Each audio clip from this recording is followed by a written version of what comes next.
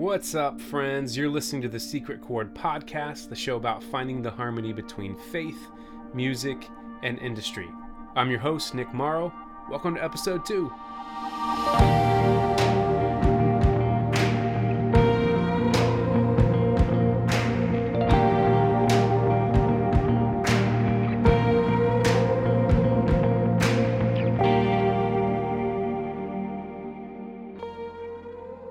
When was the last time you felt like just giving up on your creative dreams?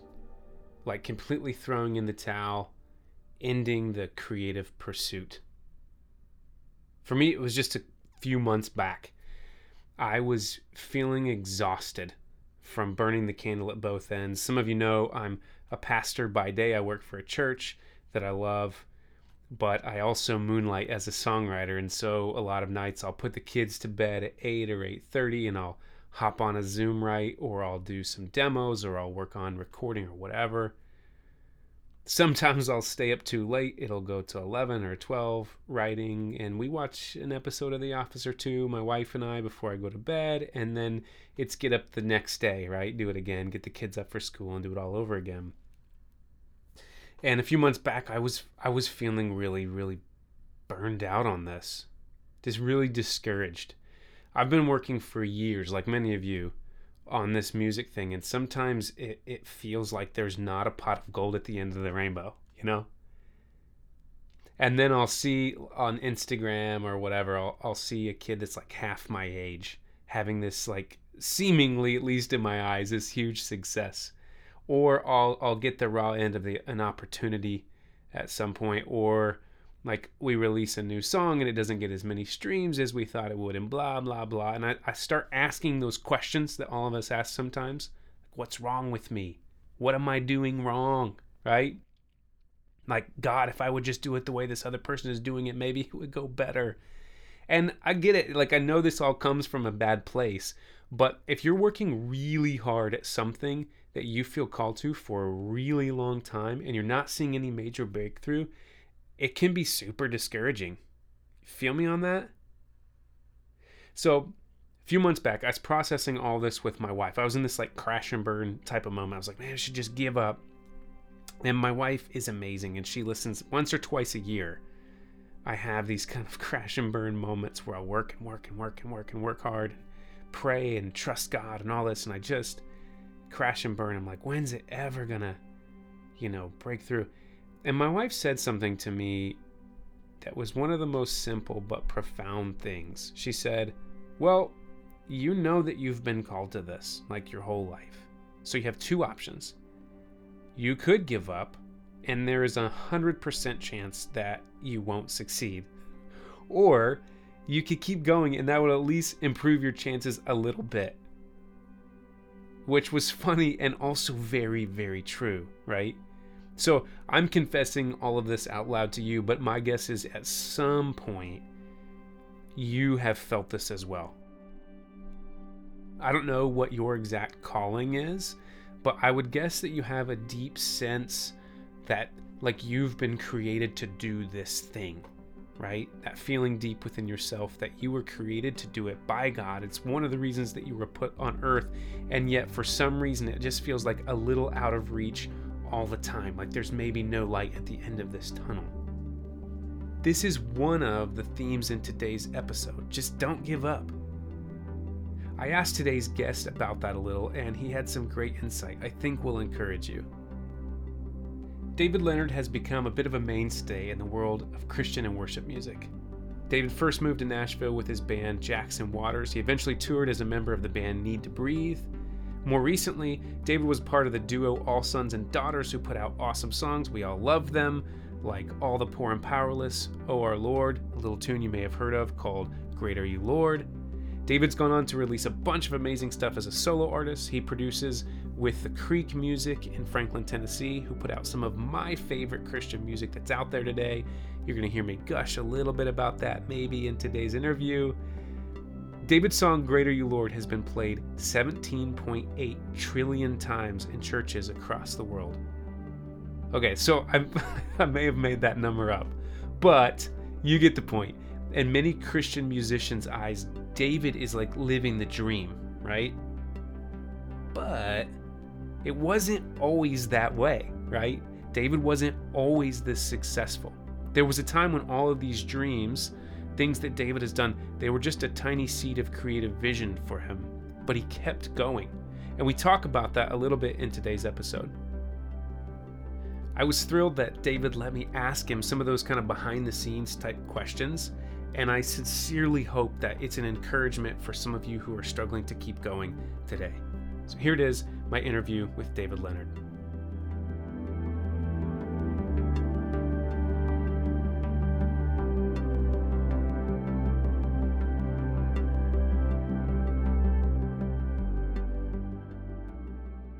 David, thanks for being on the show, man. Dude, honored to be here. This is the thing. Everyone does the lightning round at the end, always. I'm gonna throw a lightning round right at the beginning. Okay, give it to me. First question is on a scale of 1 to 10, 1 being the worst day of your life, 10 being the best day of your life. How has your day been? Dude, I would say today was a solid 9. Oh my goodness. It was a good day. Wow. That's 1 away from the best day of your life. It is. That's great. I would say solid 9. Wow. That's great. Can I tell you? I've asked that question literally to hundreds of people. It's often an icebreaker. I've only ever had 3 people say a 10. Really? And one of them is my daughter, who's like an eternal optimist. And 2 of them were like blue collar. One was a gas station attendant, and the other one was not people you might expect, and they were working, right? Yeah. That's amazing. You're a 9. Well, that's great. It's a great day to do an interview, huh? Meet someone new. All right. If you've got 3 to 5, 3, 4, 5 desert island songwriters you can only listen to, who are you taking? Dead or alive? Oh yeah. Songwriter wise, Tom Petty for sure. I'm taking. Let's bring some new in there. I would probably take a Julia Michaels just to keep me clever. Julia Michaels? Yeah. Bro, I don't know Julia Michaels. Oh my gosh, man. You gotta listen to Maybe this is like my birthday. I'm gonna pull it up right now. I mean, she's like written so many big songs. Oh, not an artist. Just a writer? She is an artist. Oh, she is. She's an artist. Well, Julia Michaels. Okay. Probably James Taylor. Oh yeah. Solid. Yeah. That's a solid. Oh, can I have one more? Yeah, you can have as many as you want. Bill Withers. Oh, Guaranteed. yeah. I was just listening to Bill Withers the other day. Man, that's solid. Yeah. That's good. That's a good little list. That's why you and Josh get along so well. And the fact that Julia Michaels in here with this group of people, this group of individuals is pretty crazy, but I don't know. Would I know any of her songs? You would know the songs that she's written. Like, she's written huge songs. Okay. She did a song with Niall Horan. Yep. Okay. Her biggest song is this song, If the World Was Ending, with this guy, JP Sachs. Okay. Which is probably my favorite song of the year, for sure. Wow. Favorite song of the year is If the World Was Ending. Yep. All right. I got it. Goodness. All right. Well, I got some homework now. I just learned today. We have a mutual friend, Toby Peters. So I was listening a little bit. You did an interview with him a while back, and I learned that you're a PK, pastor's kid. I am. So you grew up playing music in the church? I grew up singing. So my dad was like the worship pastor, youth pastor, college pastor. But he didn't play any instruments. Like he was just when he was the worship guy, he was like this guy. I like see. that. Yeah. He didn't play anything. So I didn't grow up playing it. I started playing the instrument when I was like 16, 17 kind of. Okay. Keys? So it was Start playing keys? I started playing with acoustic. I didn't start playing keys till I was like 20 years old or something. Okay. So And yeah. did you, so for me, growing up as a pastor's kid, um, right, wrong, like good, bad, and ugly, Yeah. that shaped so much of for me now. And for me, for a long season, it was like rebel against church music. I hate this, or it needs to be more creative, Does Yeah. that shape, do you feel like growing up as a pastor's kid shapes the way, because you do so much in worship music and Christian music now, that you approach it? I mean, maybe. I think it was like during those times I like loved. I had a good healthy dose of like both. Um my dad was like heavily into like James Taylor, the Eagles, um stuff like that. So I always saw the beauty of what that was, but then he was like really into the CCM thing as well. Like so tons of Stephen Curtis Chapman, So much Steve Kirsten. so much Stephen Curtis. Um and stuff like that. So I I saw the beauty of that, but at the same time, like man, that Stephen Curtis stuff, like it was amazing. Like it was really really good, Yeah, that and it guy's was really a time in talented. Christian music where it was like there was real quality stuff. Not to say there's not now. I'm just saying there was like it was it was legit, and I think it just gave me an appreciation for both. It gave me the appreciation for what Christian gospel music can bring to the table, but it also gave me um, the courage to not just settle uh, for something, you know. Yeah. Have you ever felt, so it sounds like you grew up with kind of a healthy dose of both. Yeah, That, which was very different from my story, right? It was like Christian music only. So I had the yeah, Stephen Curtis, and my mom's favorite band was the Eagles, so we could sneak some Eagles every now and then, which is, I'll take the Eagles, because that's all I get. yeah. But has there ever been a tension for you of like, oh, Christian, I want to, because you really have pushed creative boundaries, knowingly or unknowingly, I feel like, with what you guys do. And so has that been intentional, or has that just come out naturally? Yeah, I mean, I think it's intentional. I think the All Sons and Daughters stuff, like we were just like we were just writing songs for our church, and it happened to be, we had to write things that were particular to our body and what we were walking through. So like when you break it down that way, it all of a sudden it becomes very um, it becomes more out of the box. It's like more out of the box because it is pointed at something directly. I think walking forward, I've tried to go, hey, are there new lanes? Are there new paths that we can walk down? I feel like we've pigeonholed ourselves with a lot of this stuff. I feel like, um, you know, worship music, if it doesn't sound a certain way, then it's not categorized as worship music. And Doesn't get played on the I, radio. yeah, Yeah. yeah, and I just never played by those rules. I just wanted to make music that my friends would listen to Yeah. and that I would listen to, and so I've tried to not allow certain rules guide my path, and I've tried to let my heart guide it instead of my head. Yeah. Is there times when for you, like, you wrestle with that, with the tension of that, of like, oh, because you could in your position make records that get played on the radio like crazy. But in the past even year or two, you've done a whole lot of records that are really interesting.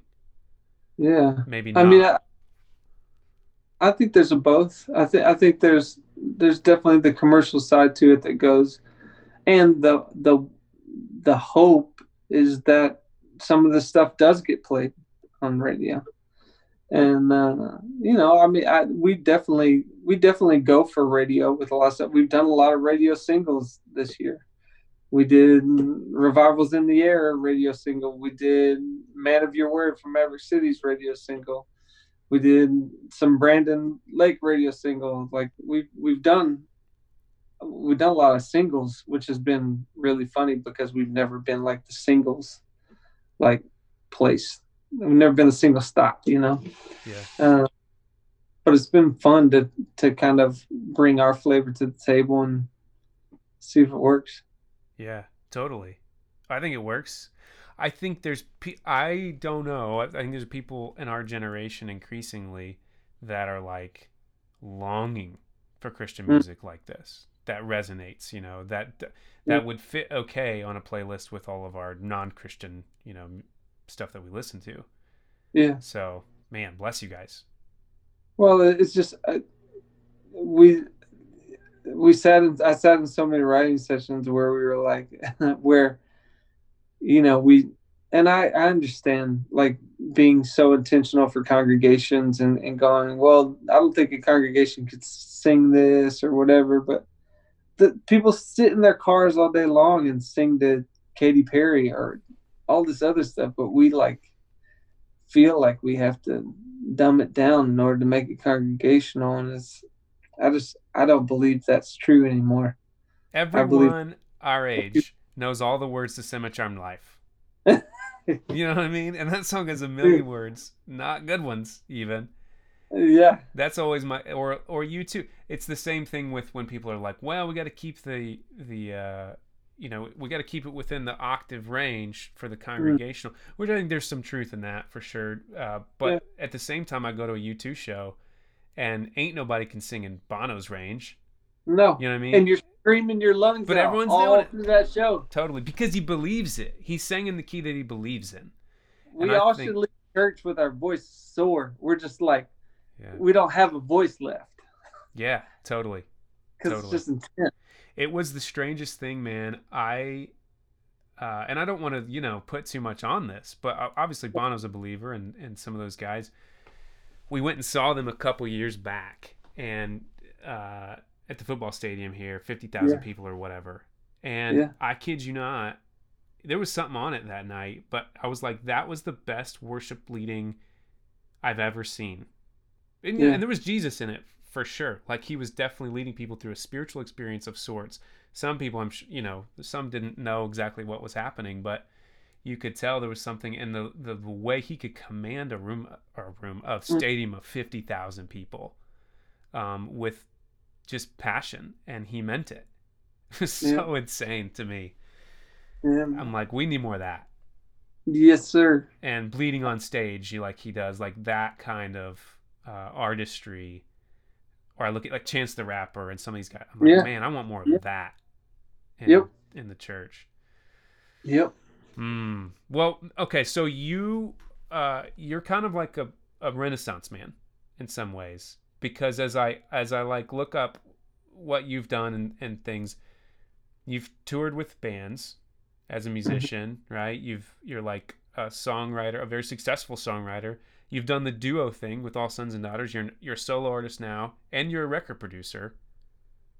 You probably drive for Uber. I don't know. Like what drives, like you've done lots of things, even more so, like musicians are all about multiple streams of income, but you've done like all the things. Well, I mean, I feel lucky that I've got to do it. The Yeah,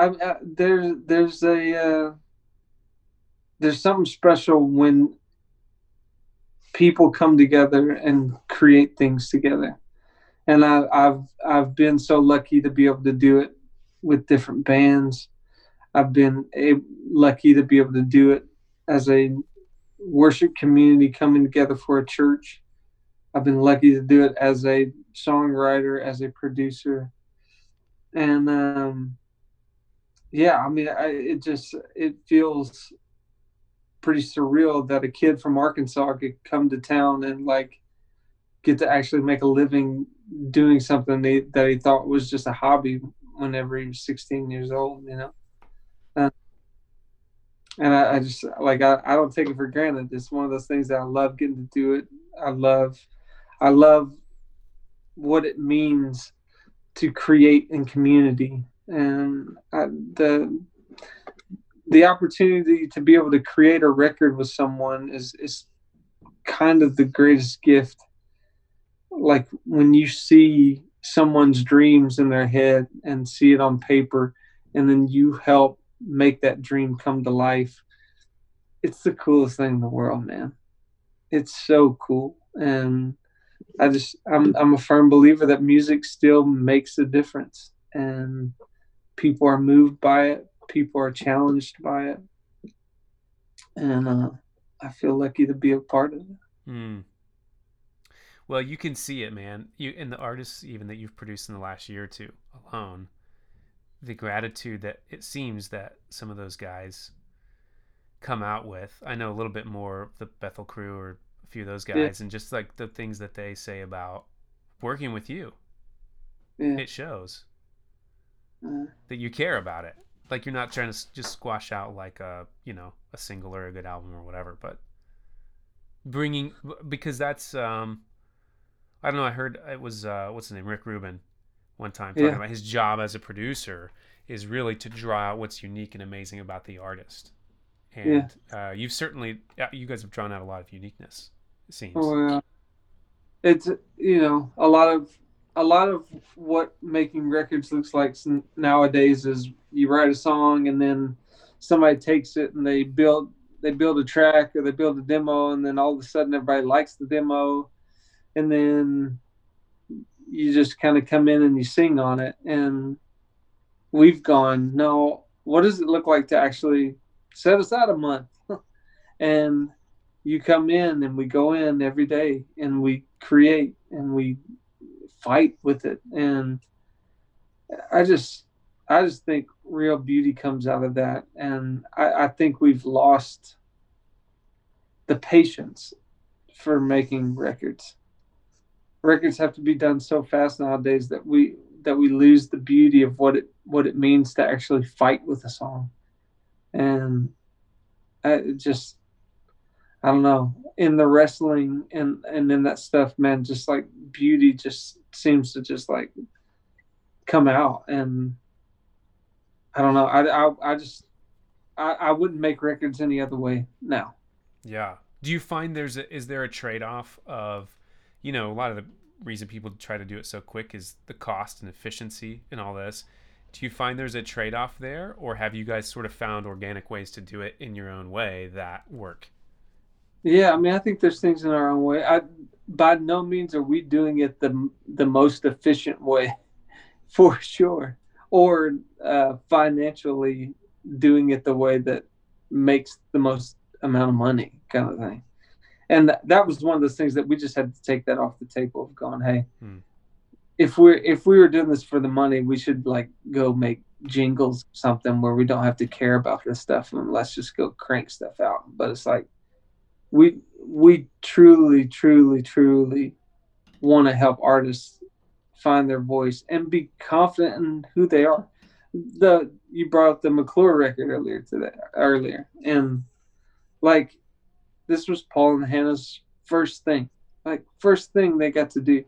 And dude, just watching them walk through that process of what that was so stinking cool, Hmm. because you could just see courage start to build, and you could see new voices start to form.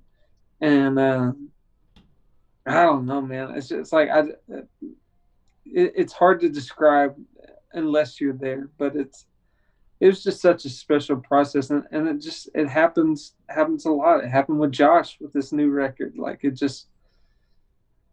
was so easy and so fun.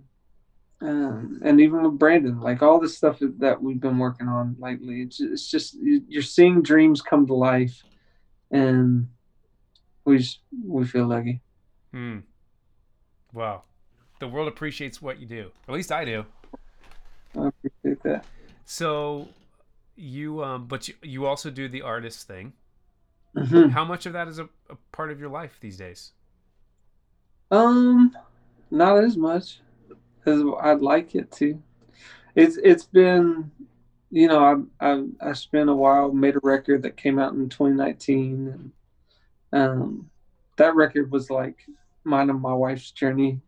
We struggled with infertility for years and years, and Mm. then had a miscarriage, and then we end up having another child. We have two little girls now that are awesome, but a lot of that record was written out of that waiting process of what it was, Wow.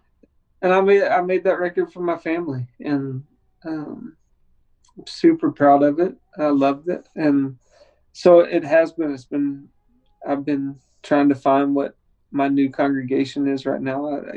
I continue to write songs for my family. I continue to write songs for my church, um, and some new songs have been kind of bubbling out of it, and I'm excited about what it looks like. I'm excited about making it one. Um, yeah, I know a good it's studio in Franklin that you should hit up. There's a few guys, they make records. You yeah, I should know. man, I love your record. It's what's the Know Your Heart is the name of it? Yeah, Love that song. So thanks, good, man. man. And then you did like an acoustic thing as well. Like We you did. re-released with simple versions. Yeah, so we wanted to make the regular version with no rules. Yeah.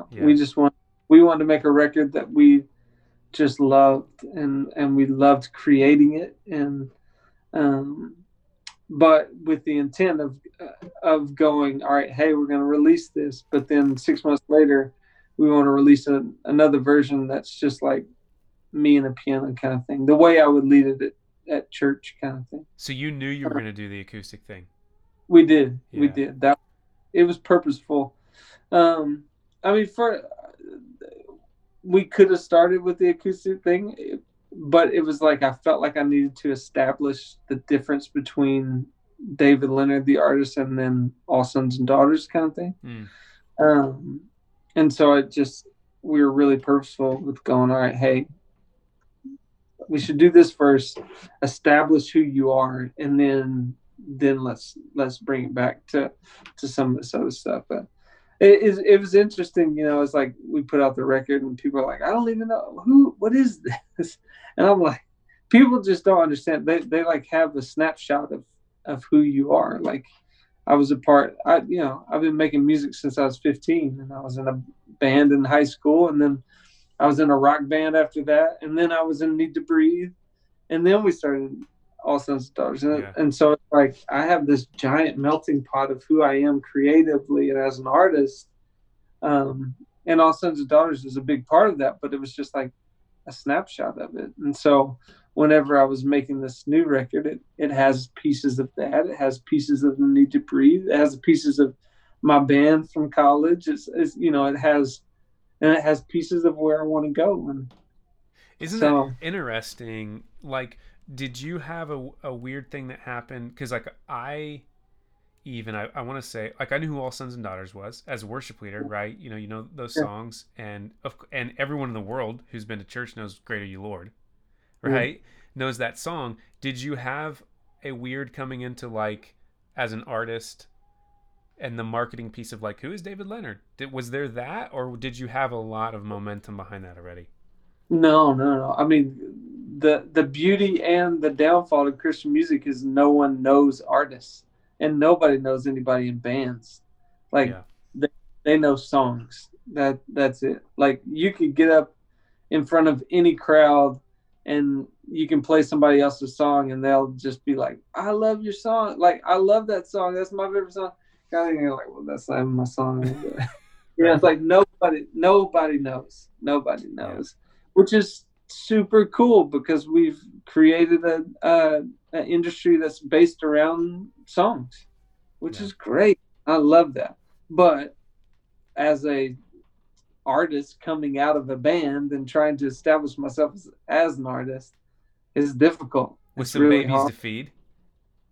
Yeah, Right. yeah, I mean, yeah. there's that piece where it's of the marketing thing where it's got to be uh I can imagine it's got to be kind of weird to go from All Sons and Daughters with whatever, success you guys had with that, if you want to call it that, Yeah. to then, okay, now I in some ways have to start over, like as an Starting artist, starting all over. with Yeah. everything of course, but like I just think about it. My wife and I have a marketing background, so I think from a Yeah. marketing perspective, there's this like, oh wow, I got to rebrand. I have to, and even me personally, I remember I was at worship school out at Bethel last year Yeah. and talked to Hannah McClure for a bit, and she was going on about the record. She said, "There's this guy, David Leonard. He was in this band called All Sons and Daughters," and I admit I had no idea. Yeah. Like I couldn't have told you the names of the people in All Sons and Daughters. Sang some of the songs, Yeah. but like, so there's that piece of it that's interesting. But the music is amazing. I love it. Thanks. Love the record. Thanks. And there's some influence on there even that I was like, oh, this is cool. Yeah. What did you pick out? Dude, I mean there's some vibes, like there's some synth vibes on there that it's actually, this is really nerdy. Really nerdy, but again, I'm like for a long time, the longest time I was like very anti-Christian music. So and like rock and roll encyclopedia kind of guy. So Yeah. Brian Eno was Yeah. really big for me. There's a moment, it's in Know Your Heart, I think, and it's at the end of it, and it sort of just trails for a while. And this very Yeah. like Stranger Things kind of vibe, and this like, I want to say there's like a tape machine or something, Yeah. like sound, and I was like, that's the little stuff that you never hear on a Christian record, Mm. ever, or it's very rare, right? Yeah. That for me, frankly, for me to come back, it's been 5 to 10 years now that I uh, opened myself up to the potential of making Christian music. Yeah. There was moments like that, Sufjan Stevens first, and then, but there was these little like pieces I'd hear an artist or a worship leader. I'm like, ooh, they're doing something, and as weird as it sounds, a little synth and like ambient thing at the end of a song. Sometimes I'm like, oh, I can get down with this. I'm in because I'm in my native language now. Yeah. You know what I mean? Yeah. So I 100. like when I say I appreciate it, I'm really like, no, I'm like all creation groans for the day when there's like cool indie Christian music, like really Yeah. good. So I appreciate you, bro, Thanks, man. on that front. Tell me about because so many people as writers and worship leaders and all this, there's this whole like, do I move to Nashville thing? And you said you're from Arkansas. Yeah. You moved at some point to Nashville. So walk me through, and you kind of talked about different iterations of music you've done. Yep. What did that journey look like from like, whatever, 15, 16 post high school to now? Yeah. Curious. Yeah. I'm surprised I'm still doing music. It's kind of crazy. I was talking about today. I was with Brown Bannister. If you know Brown. Mm-mm. Brown. Do you know Ellie Holcomb? Do you know that yeah. name? Yeah. It's Ellie's dad, but Brown Okay. is Brown's a huge producer. He did so much stuff. Like just look up his credits and it's insane. But we were talking about like guys who are doing this, and it really is like if you just choose to stay, like you'll keep doing it. Like it's the guys who stay the longest that continue to have success. And it was just I moved out here in 05. I've been here for 15 years and signed the record deal, did the whole song and dance with that, and it didn't work out.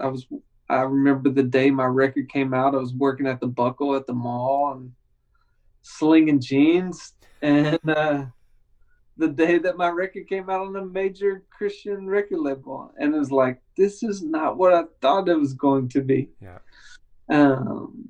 And then, fast forward, like we left the Christian label and we decided that we were only going to play bars from then on out. And so we basically lived in our van and traveled around the country and made $500 a month. And like me and my wife were running out of money, had to move in with people, and like just craziness of like, I shouldn't still be doing this. How did you not give up in that? That was like, I don't know. I was just too dumb to give up.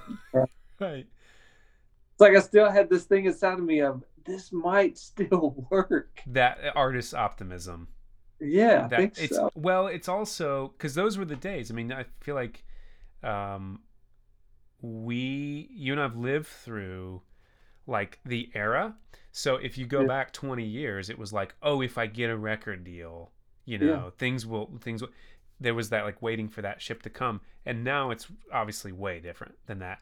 But I think there was more of that 15 years ago, even when I was oh, beginning my musical journey. So I do think there's some of that propelled, like knowing that success kind of comes later versus now the very instant, like Post Malone puts something on YouTube and he's huge overnight. It's yeah, kind of a bit different in some ways. And yeah, yet, some things don't change. Like my wife and I had the conversation today, like the being too dumb not to give up. And in my younger years, I definitely was propelled so much by that of these dreams, and then it's like, okay, I don't feel like I'm too dumb to give up anymore. So I'm like constantly wrestling, you have that sort of, but there's the biggest thing. We were just watching this Netflix show. It's about design, and this family, husband and wife, that have now this huge 90 employee business and all this.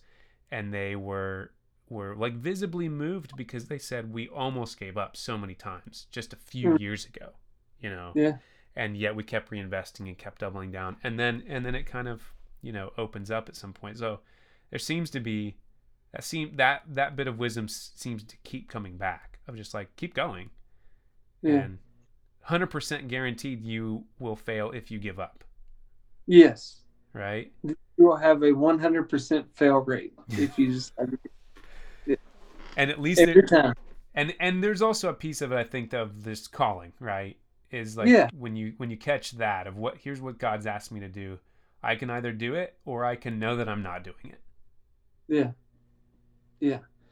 That's I've been asked through the years. It's like, what would you do if you weren't doing music? And it's like, I have no answer. You'd be a manager at the Buckle. I would be a manager at the Buckle. I would be the worst manager at the Buckle. Bro. Maybe you'd be a regional rep for the Buckle. Oh, You know, regional to the regional rep. It would be yeah, that'd be a sight to see. is the Buckle still open? I don't know. Still a thing? When's the last time you went to a mall? I don't even remember the last time I went to a mall. Well, good point. Yeah, COVID. yeah, no kidding. In this COVID season that we live in. I don't know. I think they're probably still open. So you don't still get free clothes from the Buckle from your buddy that slips you free? No, I don't think I got free clothes when I worked there. Right, right. Retail's a trip. Yeah, it's a mess. You're from I've done- Arkansas. Yeah. Do you know? I just found this out earlier today. The band Joan. Oh yeah. You know them? So good. Yep. Yep. They are. They're from really Arkansas. good. Yes. That's all I got. It's just a connection. That's But they're great. Joan's so good. yeah. I love they are. When I first heard Joan, I was like, this is like 95% Backstreet Boys, and I love it. Or like Savage Garden. How old are you? I'm 34. Oh, okay. I'm 38. All right. It's So like, yeah, I still remember driving home from my girlfriend's house late at night, and Savage Garden comes on the radio, and turn I it just up. I just wanted to cry. Oh, so you're talking later Savage Garden. I'm talking about what was the uh truly madly deeply. Oh yeah, yeah, yeah. There's Oh yeah. You know what? I heard a story about this. I don't know if it's true. I couldn't tell you. You know better than I would. But that they did. They had the every time I see him, your face in the clothes. They had that song, right? Oh And, yeah. which was like my jam as a kid. Some legitimately kind of cool stuff. And then they went back for their second round, or I don't know what iteration, but the record label said, "We want a ballad." Excuse me. They said, "We want a hit. We want a ballad. Write us." So they go off, and they said, "Let's write the stupidest ballad that we possibly can." Wrote that song, took it to the label. Label loved it, and it made them millions of dollars. Unreal. I don't know if it's true or not. I could believe it. there's a buddy of mine told me that story, and he said you need to go and try to write some bad songs. I don't know if that's the best or worst advice ever, but What's it gonna hurt? it worked for it worked for Savage It Garden. worked for Savage Garden. I've never heard that statement before. It worked for Savage Garden. Like that seems like a T-shirt in itself. You can use that Yeah, anytime it worked for Savage Garden. anytime you want. If anytime you want to really slip something in on production or a song, you can just Ooh, be like, "Hey, it worked for Savage Garden." I'm gonna use that for sure. Oh, okay. So speaking of actually of songs that Savage Garden didn't love, Yeah. you've written on several Savage Gardens. No, I'm just kidding. Yes. No, our a mutual friend told me. I said, I don't know. I've never met David. What do I ask him? He said, ask him about when he wrote "Greater You Lord" and what he thought about it at first. I didn't think it was a good song. Tell me about that. Um. Yeah. I mean, it was a weird time. It was like one of those deals that it was just I don't know. The right it. I left it going. Yeah, I'll probably never sing that one again. Wow. It just didn't. It wasn't like a aha moment or anything. It just was like, it's okay. Was this with you? Who's we? Is this? It was Leslie and Jason Ingram. Oh, right. I've heard this. Yeah. I've heard parts of this story from someone else. Yeah, and it was kind of one of those deals that I was like, yeah, well, I'll probably never sing that one again. And is it true that I don't remember who said this. Someone out of Bethel said that it was Jason's idea. He said, "I don't care what you guys do. Write a song that says it's your breath in our lungs. We pour out our praise," or something like that. I don't know. I don't remember that. People have literally asked me like, what was it like that day? And like, seriously, I cannot remember. Yeah. Because I didn't think that I was ever going to sing that song again. It wasn't like a moment that was like, oh, mark it down. This is probably the greatest song that I'll ever write. Like, mark this down in the books. I just like, that's not what it was like that day. There's not a Dear Diary entry that's. I wish I had one. It'd be really interesting. Yeah, because and that's. I think there's a an odds or what do you call it? Like a quantity begets quality with writing. You know, you just got to write tons and tons and tons, and you start getting some of those better tunes. But this is obviously one you just thought wasn't one of the better ones. Yeah, but it slowly started to grow on me. The more we played it, the more the guys at the label heard it, the more our friends heard it, and they were like, "Man, this song has something on it." And you know, I had to take notice of that for sure, and it took some convincing, but I'm thankful that we decided to do it. It has become my constant reminder that I have no idea what I'm doing, and that I have no control over any of this stuff. And that's kind of a beautiful reminder. Like in the mess of all this stuff that we try to control and all this stuff that we try to fabricate, and it's in the moments where you least expect it where God does crazy things. And I don't know. It was a gift for sure. Well, there's something beautiful about that, though, that like God blesses the mundane and the faithfulness in the mundane.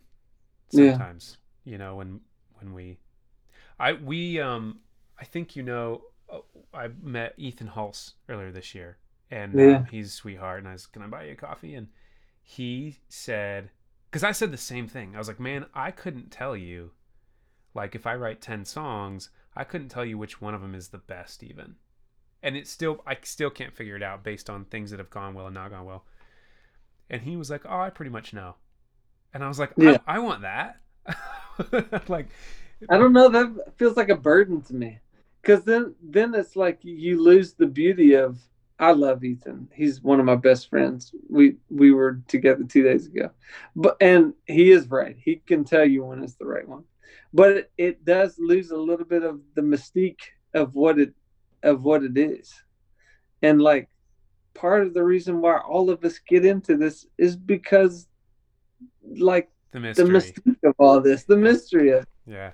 like we're still kids that love to make stuff, and we're still excited about finding a new record, and like that's kind of the journey that you go on when you write a song or when you record a song that like you have no idea what it could do, and it's kind of okay. Man, there's some days I feel like maybe it's where I sit a little bit. I'm like, I'll trade in the mystery if I can know. Lord, I'll trade in a little bit of mystery. I feel like, and maybe it is. It's like because we're I don't say we constantly obsess over it, but with a smaller independent artist budget, we're like my wife and I, we have a worship group together, and so we're Yeah, constantly really talking about ROI. yeah. And I don't. Does this ever enter you guys' conversations when you're like, okay, we have to like recoup recording costs, or how much of that, you know, when you have enough streams, right, of income and it's kind of enough in the kitty, does that go away a little bit? Well, say it again. Say the question again. Well, I mean, how much are you as an artist, even David Leonard? Like, do you have to keep an eye on like, okay, we can only kind of spend up to here, Mm. because we do have to recoup costs, recording Yeah, or marketing budget, videos, whatever. yeah. I mean, I think yeah. There's a certain thought about it. There's a certain of like I'm a dreamer. So like even with my record, it was like, hey, let's make a movie, uh, a music video for every one of these songs that ties together and makes a movie. And it's like, it's probably not the most cost effective way to do something, but yeah, let's do it anyway.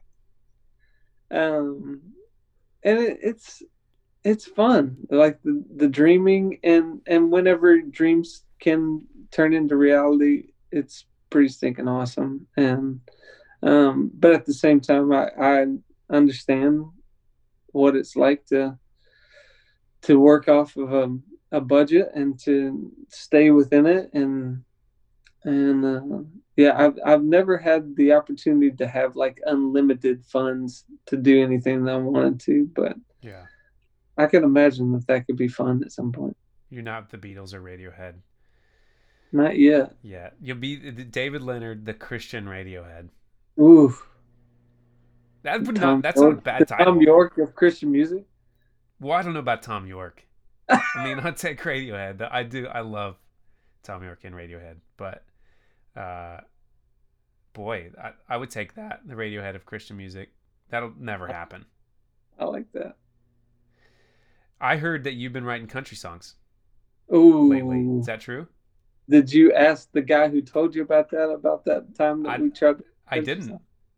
You tried to write a country. Did you write a country song? Did you try to write a country song? I've written a couple. I've written a couple of the last little bit. I wrote a fun one like a couple weeks ago. There's this awesome band called the Dries, husband and wife, and they're doing some awesome stuff. And I got to write with them. Me and a friend, Allison Belts Cruz, have been writing some songs together, and yeah, it's been fun to like scratch a different itch. It's like, and I was even we were working on a song today, a couple songs today. We're doing a little EP for a girl, and it was like none of them are Christian songs. It's just like songs. I was like, oh my gosh, like I forgot what it's like to just like make music and not have to like abide by any rules or think about all this other stuff that we constantly think about when we're making all this stuff. Yeah. And I just got to create, and that's why my day was a 9, man, because it was like Mm. I just I made music today, and it was freaking awesome. Made music with a little more freedom, maybe than Yeah, usual. Yeah. yeah, I That's interesting you say that. I was just last week on a write with some friends, and he was like, I want to release a Christmas single. And my first thought was, this sounds so bad and cheesy. But then he sent me the song. He had a chorus, right? And yeah. it was this very like Dawes sounding thing Oh and yeah, not a Christian thing. And I yeah, was like, bro, this is where I come from. Let's do it. Let's like, and he's a yeah. Christian, like a Christian artist kind of thing. And um, dude, it was so life-giving. I forgot how when you can say anything you want to, like you don't have to even think about, do evangelicals use this word or not, or like am I going too far? Yeah. It's kind of amazing Yep. and life-giving in a it was weird how life-giving that was. Yes. It's like an inhale exhale kind of thing. Yeah. Yeah. Will you push into more of that in the future? I'd like to. Yeah. I mean, it's like these songs today, they didn't have bridges. Like they were, it was, it was just a song and it was beautiful, like crazy beautiful. And, and I was moved spiritually by it. It's like, Yeah. and it was a relationship song. Yeah. But man, there's something to it. There's something to music whenever like you give space for reality and you give space for like humanity in a song Mm. that like it just like pulls so much stuff out of you. And that's what I want to do, man. Like I want to make music that allows people to have space to really feel a lyric, to really feel the motion of the song. And I don't know, I don't want to just get caught up in like having to abide by formulas or Yeah. do what do what's expected. I just want to make stuff that allows people to lose themselves. Well, man, that's I feel like that's the trick and the honor and the great responsibility as worship writers in some ways. I and I think, you know, not to harp on the song too much, but or to talk about that one too much, but Great Are You Lord did that for so many people because no one had ever said like that chorus. And maybe it's the way you guys sing it, you know, and all that. That it's like there was a heart cry kind of that had never Yeah, really been felt, maybe. So it resonated a chord that no one had felt, or rather had resonated a chord that people had felt for a long time and never sang in church, yeah, you know. And it's like I feel like I call it Trojan horsing the those moments into songs is always like the dream to me. Is yeah, can I without being, you know, a jerk about it or being like predictable about it, can I be the guy that pushes for that in the right? You know, mm, that's like, can we have the moment where you're just really letting loose and saying what you really want to say, you know, with maybe keeping it PG, but like, can yeah, we do that? And yeah, there's, in our generation, I'm so thankful for like John Mark and other people that have opened that up for church music mm-hmm, because that's, you know, there's I think that I feel like it got opened up whenever in the 90s or 2000s when, you know, bands were like, well, we're not a what was the thing that people would say, we're not a Christian band, we're just Christians in a band and all that, and then that yeah, just became the thing, like even Need to Breathe, you yeah, know, was like there's believers that just make freaking good music. yep. And so that's a thing now, but now I'm like, oh, can we? And I guess part of my calling is just like, how do we get that in the church? Well, do you ever listen to like And the Writer Is and stuff like that? Do you ever listen Yeah, to that yeah, podcast? yeah, Ross Cullen or whatever. yeah, And I remember pulling that up and starting to listen to it, and like I'm listening to the Ryan Tedder one, I'm listening to the Busby one, like I'm listening to all these guys, and they all started in the church, mm, and all tried to do Christian music, and Christian music wouldn't have them, and then they went off and became the biggest songwriters and the biggest producers in the world. wow, yeah, And it's like, oh man, like I don't know. It was just encouraging to me that like even Ryan Tedder didn't make it in Christian music, yeah, wow. you know, It's a which trip. is crazy to think about. Yeah, it's quite the ecosystem, you Yeah. know, the Christian music scene, and yeah, I think we were very naive like 5 years ago, and we started this deal up and write songs, do them in church and all this stuff, and we thought if we make at the time I was kind of a jerk about it, but I was like, if we make cool Christian music, because there's so little of it, and guys like John Mark or Gunger early on, anytime there was this like indie or just like interesting worship song, people pounce on it and go nuts Yep. over it.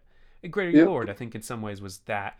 And I'm like, why is it that everyone loves these songs, but then no one's trying to like make more of this? People push away. I think people push away into artist space because it's really, really, there's a tension there that's really tricky, and a grace that I think you have to walk in, maybe, of like creativity and accessibility for generations or for different kinds of people or whatever.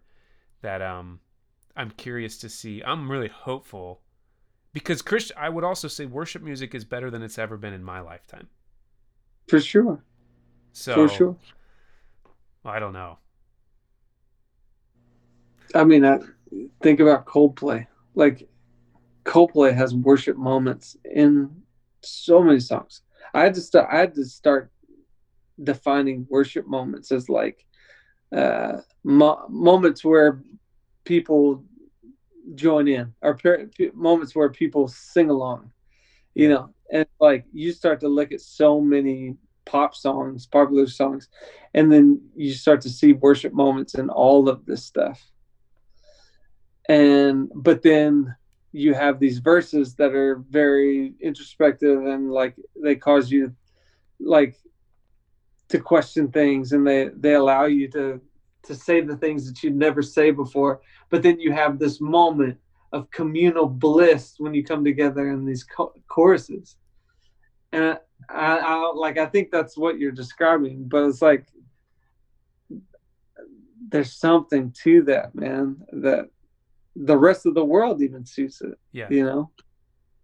And every culture does it. Yeah, every culture gets it. Yeah. Every culture. Have you listened to their new record much? Coldplay's? Yeah. Yeah. Was that the one that they did the Jerusalem thing where they were like, yeah, Everyday Life. They did that live thing. Yeah. I watched that whole live thing. It was crazy, man. Amazing. Crazy.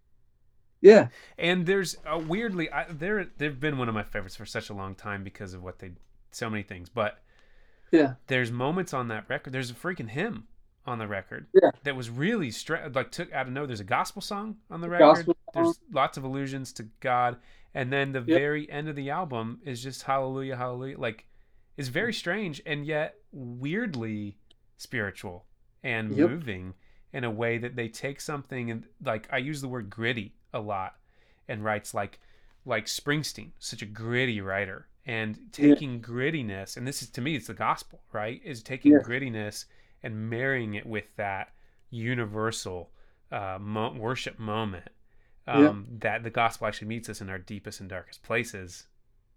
That'll sing, man.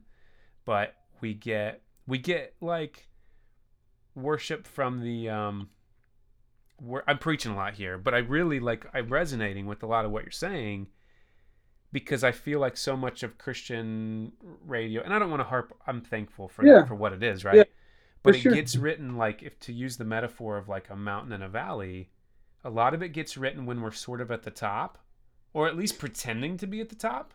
Woo! Now you're speaking my language right now. It's true, though. And then you think about things like spirituals or blues music. A lot of gospel music is written down, not like pretending to be or like looking down into the valley, but actually in the valley of, darkness and oppression. So this next record I'm working on is exactly that. And throughout all of this season, I've realized that the majority of the foundational moments of our lives are created in these valley moments. But we constantly have our eyes fixed on these hilltops because we feel like that's where we need to be. But when we are created, who we are, the people that we become, is mostly formed in the valley. Wow, yeah. So the very thing that shapes us and makes us who we are is the very thing that we want to move past quickly. Get away from. But we want to get to this hilltop moment, which it's beautiful, but rarely ever does it shape us. Wow. It's a place where we tend to look back down Wow. and see the places that we came from, Yeah. as we are reminded of the struggles and of the things that we've walked through. Even in the hilltop, you are visually looking back down on the valley. Wow. And that's what I'm writing right now. I want to hear that record. That's amazing. Oh man. Well, I want to honor your time, and I wonder if at the conclusion, I always ask if you would be willing to pray over those that are listening, whether people wherever they're at in their own journey with like worship and Christian music and trying to be a worship leader or an artist or whatever, and a follower of Jesus and trying to make life work with money and life and family and all that. If you just pray over people. I'd love to. Yeah. Yeah. Father, thank you for the space and this time just to be able to gather together and to just enjoy each other. Father, thank you for the common thread of music and for the common thread of your love. And it has brought joy tonight. It has brought hope tonight. And we're thankful for it. And Father, we pray for creatives. We pray for people who are striving to make something that brings people's eyes to you and brings the focus on you. We pray for people who are working on things that have nothing to do with you. That, Father, they would be filled with beauty and with hope, and they would be able to show that to the world. And I pray that you would grant people with courage and the freedom of failure and the courage to take chances. And we just thank you for the gifts that you've given all these people. And we pray that you continue to well up new ideas and just continue to give them fresh eyes as we see people and as we tell stories. When we continue to see people and continue to see humanity for what it is and see where you're moving in all of this.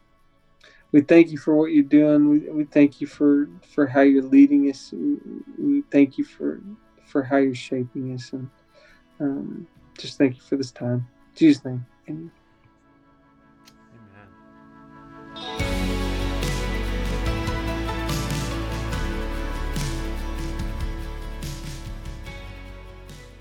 So if you're listening to this today and you feel like giving up on something that you know that you're called to do, here's what I want to say to you. Or rather, here's what my wife would want to say to you. If you give up, you have a 100% chance of failing. But if you keep going, your chances will at least improve somewhat. I don't want to tell you that your breakthrough is just around the corner, because honestly, I don't know if that's true. It may not be. Your breakthrough may be 10 years from now, but you're closer to your breakthrough than you ever have been before, and I can guarantee that giving up would feel worse than what you're feeling right now. If you want a deeper or a more personal pep talk than that, I'm happy to do that. Hit me up on Instagram and maybe we can encourage each other a little bit. As I've mentioned, David Leonard has a boatload of great songs. You can check them out. You can follow him on socials, on the links in the show notes.